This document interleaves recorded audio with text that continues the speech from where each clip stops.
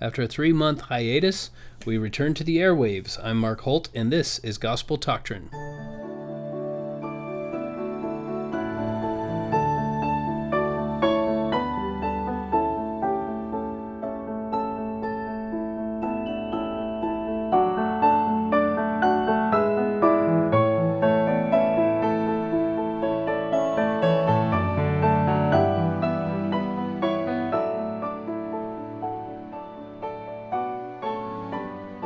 So glad to have you with me, those of you who are still listening. I know it's been quite a while since I've put anything out on the podcast, and I thought this particular episode, I just spent a few minutes talking about what in the world happened to me. A number of you have been kind enough to reach out, and I hope to respond individually to each of you in the coming days. But this episode is all about me telling the COVID story of my family, my wife Kendra and me, and now our new son, Kingston. So if you're interested in that story, listen on. I'm going to give you all the gory details, but nothing gospel, well, not nothing, but this is not a gospel-related podcast. And so you can safely skip it and not feel like you've missed anything scriptural. So the first thing I want to talk about is where we were at when we left off, obviously getting towards the end of the book of 3rd Nephi in the Book of Mormon.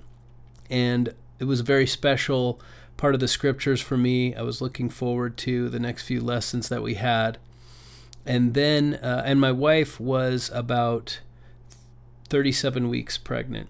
So the doctors had told her all along, because of her age, she was over 40 years old, they said, look, you have a better chance if we take the baby a week early. So we were anticipating at week 39 going into the hospital and being induced. Now that was plan B.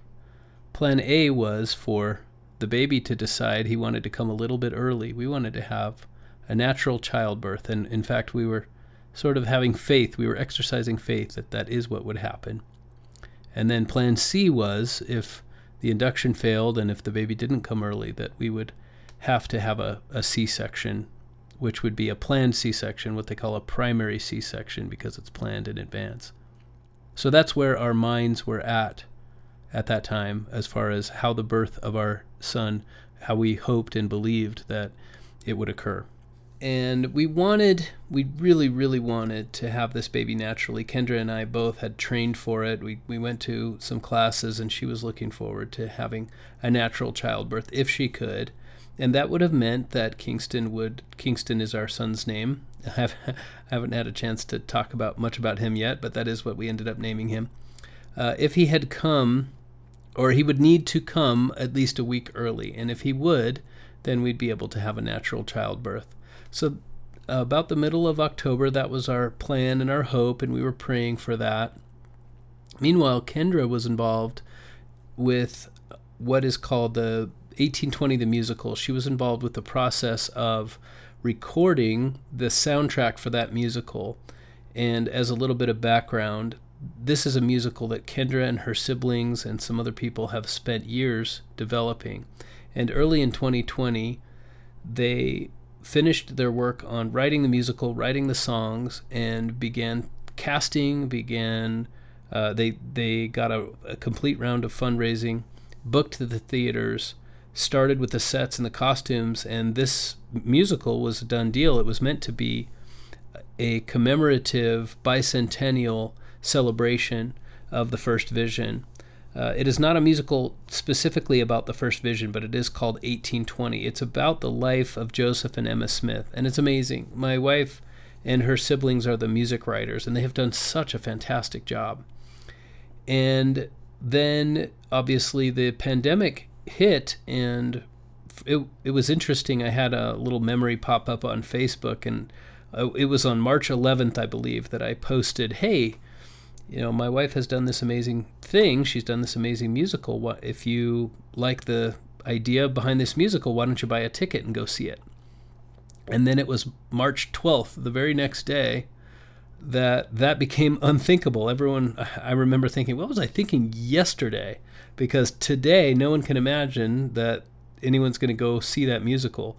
All theaters began to close down. If you did want to go, you'd have to be nobody had figured out how to sell tickets and be social distanced yet.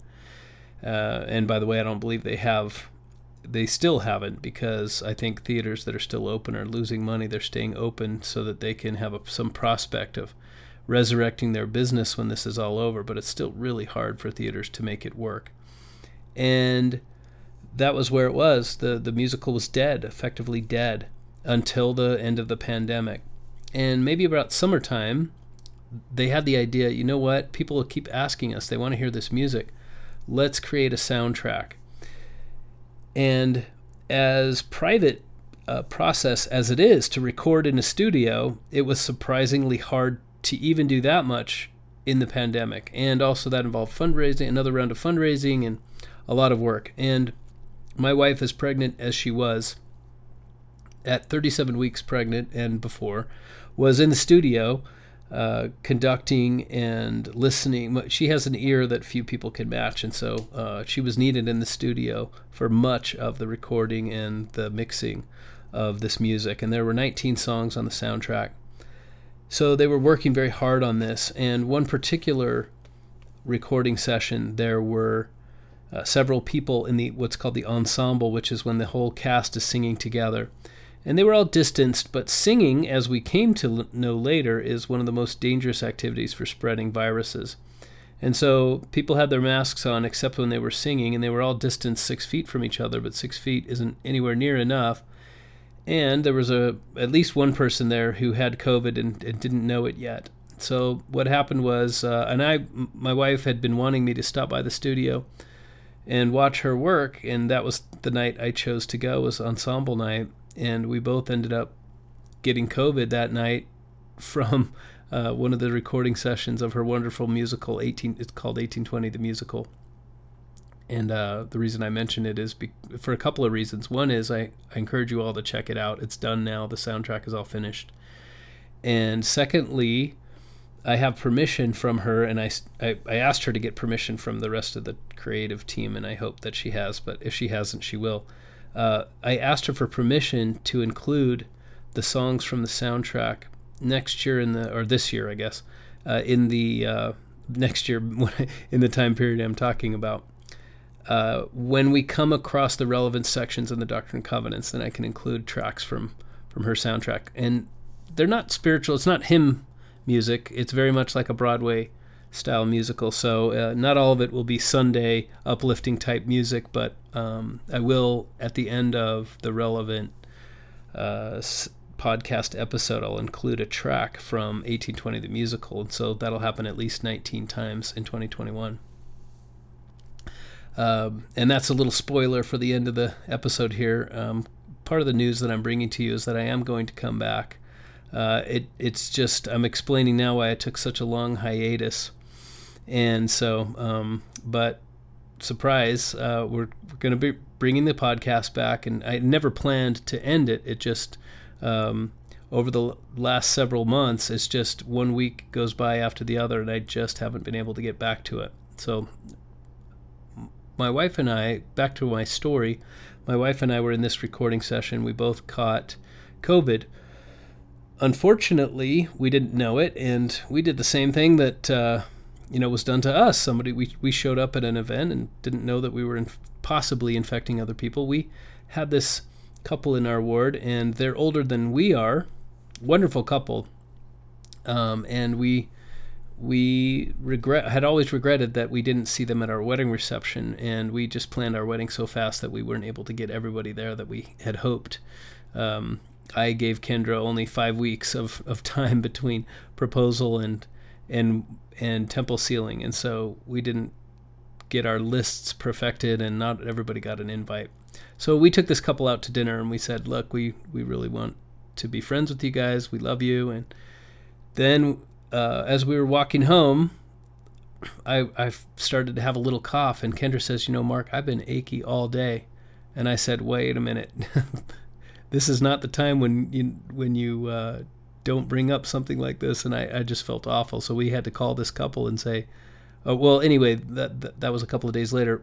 As we're going home, I'm listening to her symptoms, and I'm thinking about my own symptoms that are just barely coming up after dinner or during dinner.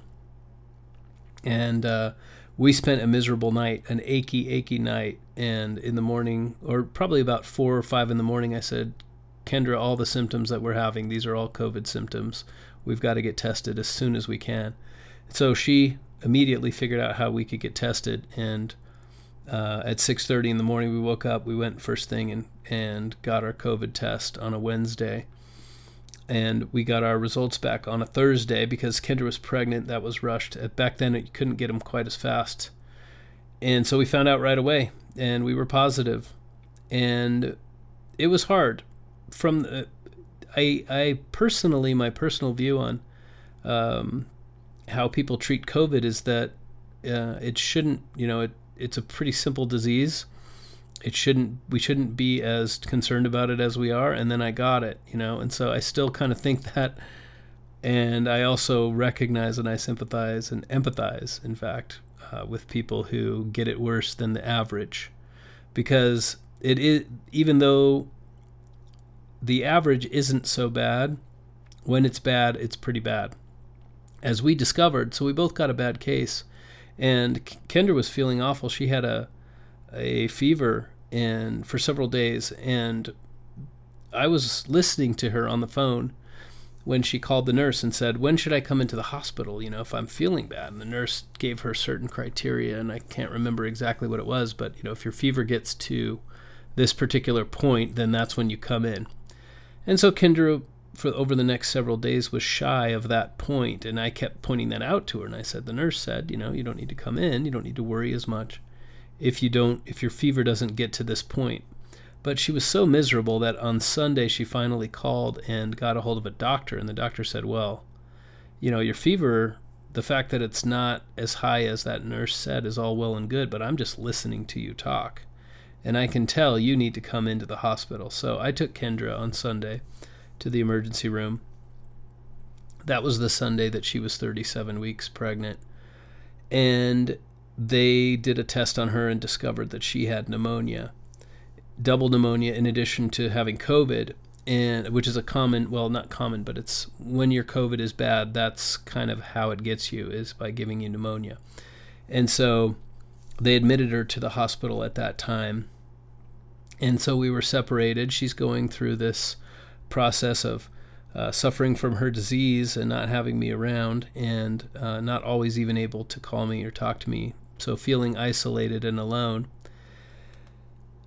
The next day she got worse, and on Tuesday, but the next day I also went into the hospital. That was a Monday, and they confirmed that I went to the emergency room. They confirmed that I had pneumonia as well, but they didn't admit me. They said, yours isn't quite bad enough, and it was just on the threshold where they would admit me. But I think they were anticipating a rise in patients, and so the fact that I was mostly able to take care of myself, they refused to, or they declined, not refused, they declined to admit me at that time.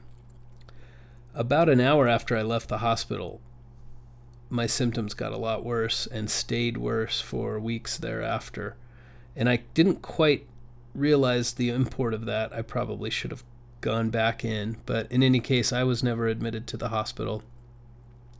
But my wife and I, our conditions were similar. The next day was a Tuesday, and in the morning I got a call from Kendra's doctor, and she kind of explained the situation and said, we're concerned because Kendra's condition is worsening. We have given her an increased amount of oxygen to breathe, and we're at the point where she's breathing 100% oxygen, and it's still dropping. We think that the fact the baby is as big as he is. Oh, the one thing I've neglected to mention was our baby was bigger than average. In fact, we were facing the prospect of Kendra, if she had gone to full term at 40 weeks, of giving birth to a baby at 11 pounds. And when a baby gets over 11 pounds, that's when they say we should schedule a primary C-section for that reason, because a baby over that size, his shoulders might be bigger than his head, and then it becomes dangerous to go through the birth canal. So we were facing that prospect, and he was bigger than average for his time, and they said, because he's so large, or just because he's there and you have a large mass in your abdomen, you have this baby there, he's pushing on your lungs, and you're not getting a chance to get enough oxygen. And basically they said, you're not going to get better. The baby's only going to get bigger. Your oxygen's only going to get worse. You have enough energy and you have enough general health right now to undergo a procedure, but in a few days or a week, we don't know how you'll be after having a lot of time with no oxygen, having the baby have a lot of time with no oxygen. And basically our recommendation is that we need to do an emergency C-section. We need to do it right away. And this was very hard for Kendra and for me because we had different plans. Our plan was that we were going to have a natural birth, and we were going to wait as long as up until right before the 39 weeks, and then our baby was going to decide to come a little bit early, and we were going to have a natural childbirth, or possibly go 39 weeks and have an induced birth that might lead to a C-section. And that was sort of plan B, and those were the two scenarios that we were prepared for. And then we had to decide in that moment to do something totally different, because it was at that time what became the best for our family, for my wife, and for her baby. And that was really tough. It was mostly tough on Kendra. And I share this story with her permission. She was heartbroken that she had prepared, and she knew, not because it was best for her, but she knew it was best for the baby to have the opportunity to come naturally, because of the many benefits that he'd get from being born through the birth canal, and the experience of bonding that she'd have, etc.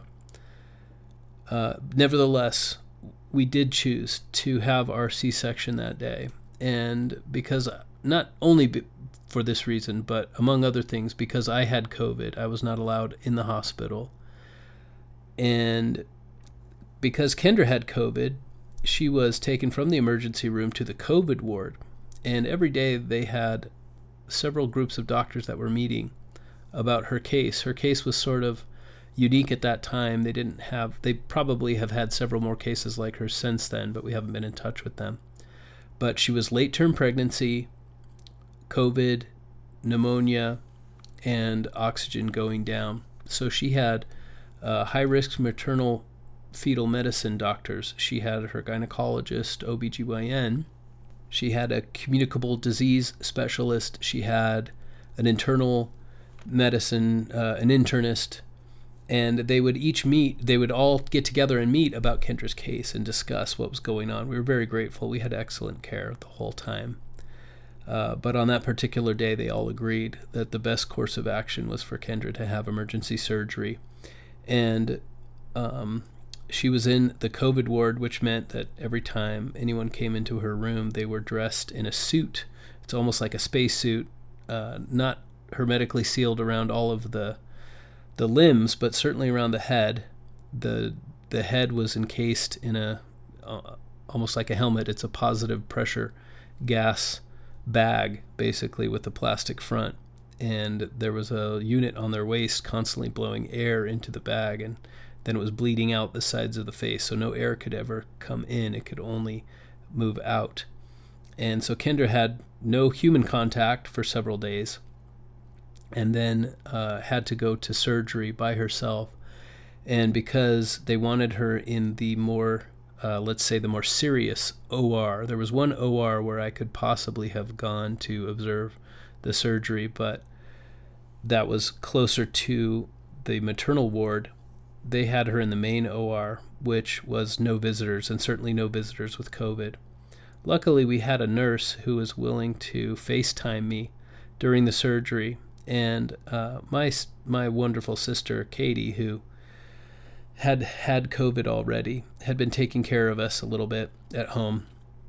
And she heard what was going on, and she came over to my house. And as I was observing this surgery, as the surgery began, I had this FaceTime call cast up onto my TV on the wall. So I'm watching my wife, go through this experience on TV, and my sister is recording on her phone, she's taking video of what's going on, what I'm experiencing, what Kendra's experiencing, and I'm so grateful for that. It was only maybe a couple of weeks ago that Kendra and I finally sat down and watched that video, because before that it had been too painful. But so I watched my son be taken out of my wife's body, and a lot of blood. And if you've ever observed a C-section, it was pretty routine from the doctor's perspective, I'm sure. But it was quite an emotional experience for both of us. And then Kendra was immediately taken to the intensive care unit. The baby was given a COVID test, but he was very healthy. And so because they didn't know the results of his test, he couldn't go to the nursery. And because they didn't know the results of his test, he couldn't go be with his mom. So out of fear that he didn't have it, he couldn't go with Kendra. And out of fear that he did have it, he couldn't go into the nursery. So our baby, his first 2 days of life, was in a hospital room by himself. And thankfully, we were given the opportunity to choose 2 people who could go visit him. And so Kendra's wonderful cousin, Carrie Lynn, and my own mother were the people that we chose, and they went and were able to visit him. But he was alone a fair amount of the time for those first 2 days. And meanwhile, Kendra is recovering from both her surgery and her lack of oxygen in the ICU. And I am at home, not realizing at the time that I was probably having the same symptoms that Kendra was, oxygen-wise, obviously not pregnancy-wise, but miserable and fatigued, very fatigued. And having FaceTime calls and being able to see people visit my son, but not knowing yet that, not knowing yet the bond that would eventually develop. And that was very hard as well. On Thursday, that was on Tuesday, the surgery. And on Thursday, Kendra looked up and her doctor poked her head into her room, her OB, and said, "I have a visitor for you," and then opened the door the rest of the way. And that was when Kendra met Kingston for the first time. We named our son Kingston Charles Holt. Kingston for fun, and Charles because as an ancestral name on both sides of the family. And Kendra was surprised. Her team had met again that morning, and there had been indications that it might even be a week or more, even 2 weeks before Kendra could see her baby, because of everything that was going on, and just because out of fear that she would infect him with COVID, his test had come back negative. But my wife's wonderful doctor, she made sort of an executive decision and said, "There's no way that I'm putting Kendra through that." So kind of on her own recognizance, she went in and snatched the baby out of his room and just brought him to see his mother and said, "We're getting you 2 out of here today." And that had its own challenges. So that afternoon, that was a Thursday, I went and picked them up at the hospital. And again, another emotional time, meeting my son for the first time. And as I've mentioned many times on the program, I was 46 when I got married for the first time. So 47 years old, my first child, and just going through all the feelings, like sometimes I thought this day would never come, and I couldn't hold him. We were given the direction, the orientation that we should not remove our masks around the baby and not touch him without washed hands. So for the first week after we brought him home, Kendra and I both I was coughing an awful lot. In fact, at one point I coughed so much that I fainted from lack of air, and I would go outside. We have a deck outside of our master bedroom, and so if I could, I would get up and go out on the deck and cough there. And at one point I remember picking myself up off of the deck because I had coughed so much that I ran out of air and fainted. So we did not have a typical case of COVID. We had a pretty severe pneumonia as well. In fact, when I went into the emergency room, they scanned my lungs, and they said, this looks exactly like COVID. We confirmed the diagnosis of COVID that you had from your test. And it also looks exactly like a tumor. So we want you to come back in 3 months, and we just want to confirm out of an abundance of caution that you did in fact have COVID and don't have a tumor. Now, I have no doubt that it was COVID, but what I've heard in the interim is that COVID can have a lasting effect on your lungs, and so that's probably what they were seeing. In any case, that was kind of how we were for the first week with him. We wore a mask, even to have him in bed with us. We'd hold him and couldn't kiss him, and we had to be very careful where we breathed. We did not want to infect our son with what we had. So that was hard. And after a week of that, I said to Kendra, I said, I don't care what happens. I can't wear this mask anymore. I think it's making me worse. We just weren't getting better. It was probably 2 weeks after he came home that Kendra and I continued to suffer some serious symptoms. We had a wonderful ward and wonderful friends, a wonderful support system, let's put it that way. It included members of our ward, family, and friends, all beloved people who were worried about us and immediately sprang to our aid. Very few of them could actually come in the house. My sister was one of them because she'd had and recovered from COVID, and her wonderful daughter who came in even though she hadn't recovered from COVID but just decided to take the risk to take care of us. But we had so many people bringing meals and offering help, and the most common scenario was that someone would drop off a meal on our doorstep, and I would have the energy to get out of bed and go pick it up and put it in the fridge and then go back up to bed. And I just thought to myself, and it seemed like a totally reasonable thought in the condition I was in, I will eat tomorrow. I don't have the energy to even put that on a plate and heat it up right now. I will eat tomorrow. And that is, and then, obviously we didn't not eat, but it was quite often where we just didn't have the energy to even heat up the food that people had lovingly prepared and brought over for us. And so it was very special when we had family or friends who could actually come into our home and help us. And that's how we spent the next 2 weeks, was just being in this state of intense fatigue and coughing and pain and fever and trying our best to sleep when we had a new baby. So obviously, I tell you all this not to get sympathy, because we're better now. I suppose I should have started with that. We don't have, as far as I know, we don't have lasting effects of the virus, although I have noticed that when I try to sing in church, for example, I don't have quite the amount of breath that I used to. I can't sing quite as long. So it may be that the shortness of breath that the people talk about is still going on. But other than that, and that's pretty minor, other than that, we don't have lasting effects from this virus. And Kingston himself was in perfect health from the first day. So I tell you this story not so that you'll worry about us. There's nothing to worry about. We're fine. But just so that you would know that my podcast does indeed mean a lot to me. You, my listeners, and I imagine there are fewer of you now than there used to be. But if anyone hearing my voice now means you're still a subscriber and you're willing to listen to this big, long story, it means that you've self-selected as somebody who really cares about what happens to me and my family. And so I want you to know that my podcast means a lot to me.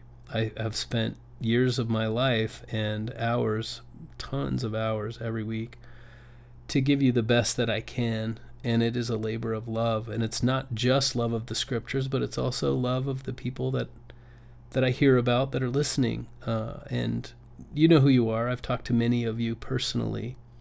I have a friend in my ward who told me about a listener. Here's a shout out. I like to give shout outs when I hear about the podcast from people that I don't know. So Rachel Haney, you mentioned that you love listening to my podcast to someone in my ward. She came to me and said, by the way, we have a mutual friend, somebody who listens to you, and she really cares about whether you're okay and whether you're going to come back. That is one small example, and I'll give more shout outs as the weeks go by. But many people reached out via email, via kind inquiries about our health, and I just want you all to know that we appreciate it. And that word just is so small for the way that we felt. I want to share something, and this is of a spiritual nature, to kind of close out my story. And I realize I went on a lot longer than I thought I would, but it's kind of a long story, and to hear about our family's experience around the birth of our son. But this is the most special part, I believe, and that is, as soon as we made it known that we tested positive and that we were suffering symptoms, we had an outpouring of notifications from people. Hey, we are praying for you. And I'm sure that you've all had people tell you at various points in your life, we're praying for you, I'm praying for you, or I said a prayer for you. And I've had that happen to me at several points in my life, and I never had the reaction that I had during this time. During the time when we had COVID, every time I would hear that, it was as if somebody had just told me that they had made a huge sacrifice for me and that it would change the course of my life forever. I had an upwelling of powerful emotion, of overwhelming gratitude. And that continued. It continued for all of the weeks that we had COVID. And the interpretation that I had for it, that I still believe, is that was the answer to the prayer. Is that in response to all of the prayers that were being offered for us, God allowed me to feel the gratitude that I should feel for the way that we were being cared for and treated in the minds of those who loved us. So that includes members of our ward, includes members of our family, our friends, and it includes listeners to my podcast who included us in their prayers. Every time I heard about somebody praying for us, I just thought, that prayer is so meaningful. That prayer might have been the difference between a group of doctors who made a good recommendation and a group of doctors who didn't make that recommendation, or a successful surgery and an unsuccessful one. A healthy baby who came out and a baby who had complications. I'll never know what physical effect those prayers had, but I do know that the spiritual effect on me was unmistakable, that I was able to be basically for almost 3 weeks, I existed in a state of continuous gratitude. And I can only ascribe it to the fact that so many people were praying for us. And I knew there were a lot of people because every time I would get a text message or a call, it would be somebody on the other end saying, we are worried about you, we're concerned about you, and you are in our prayers. We've let our family know.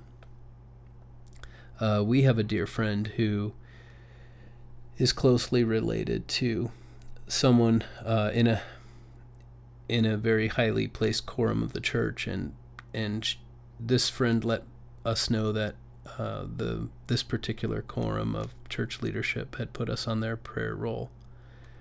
And it just so happened that the time that they told us they would be praying for us coincided with Kendra's OB deciding to bring our son in to see Kendra, and that Kendra and Kingston would be coming home instead of staying in the hospital for 2 more weeks.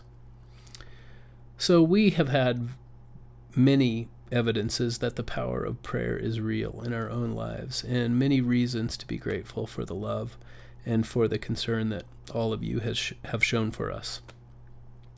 So that's our COVID story. Thank you for listening to all of it. I wanted to share it in its entirety and in all the details. I actually recorded an earlier version of this podcast, and my wife, when she heard me describe it, she said, "You didn't put in any of the good details. You didn't let them know that we had pneumonia. You didn't even tell them that." And so I had made a 15-minute episode talking about kind of why I stepped away from recording for a while. And she said, "No, your listeners, they've been praying for us. They really want to hear the details." So if this is not my nature to try to go on too long with a story. So if this story went on too long, it's my wife's fault. She insisted that I tell the complete version. But hopefully some of you will appreciate knowing all of those little details. What are my plans for the... And finally, let me repeat, thank you for those of you who have cared about the podcast enough to pray for us or to reach out and let me know, or let somebody who knows me know that you want it to come back. All of those messages are so appreciated. And for those of you who haven't been aware of what's going on in my life, I offer my apologies. After we recovered from COVID, which we did, we recovered, and by late November we were fine. But we still had never caught up on our sleep. I'm sure those of you who've had a small child know. And we're new parents, and we're in our 40s. And I've got 2 businesses that I'm trying to get off the ground. And so it just never felt like I had enough time to get back to my podcast after that.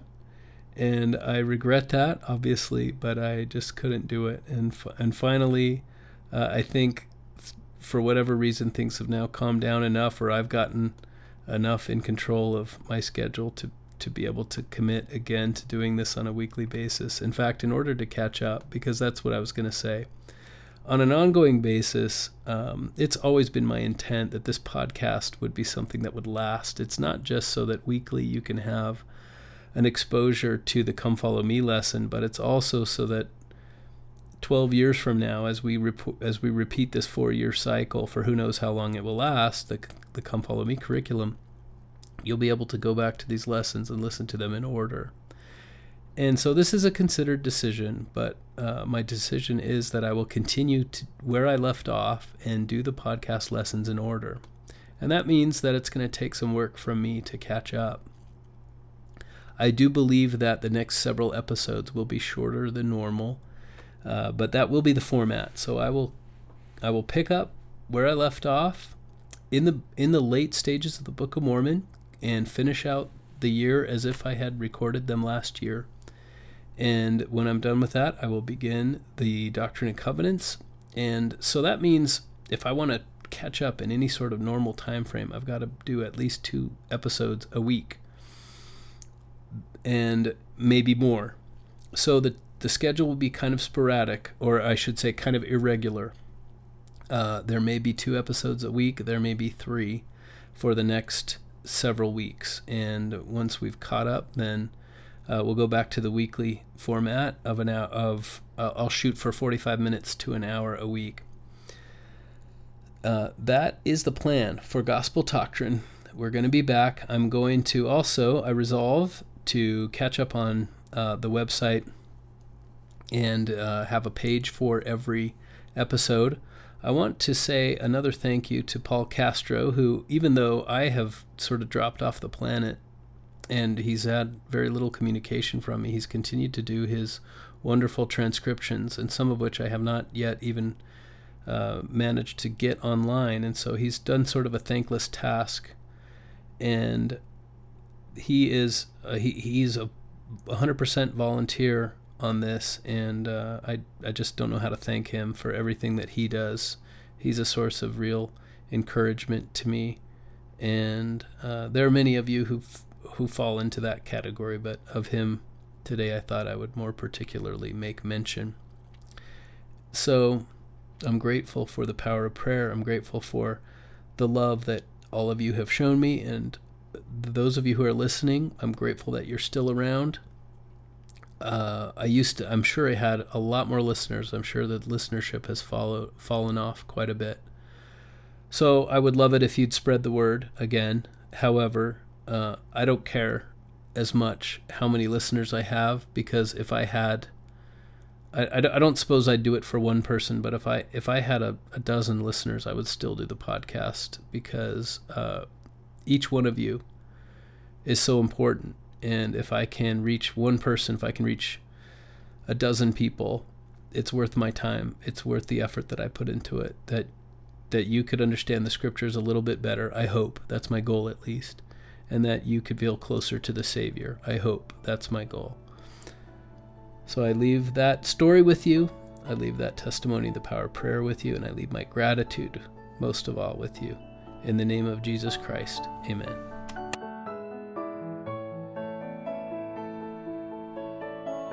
This has been Gospel Doctrine, a nonprofit podcast hosted and produced by Mark Holt with bumper music by Kendra Holt. Gospel Doctrine is not affiliated with nor endorsed by The Church of Jesus Christ of Latter-day Saints.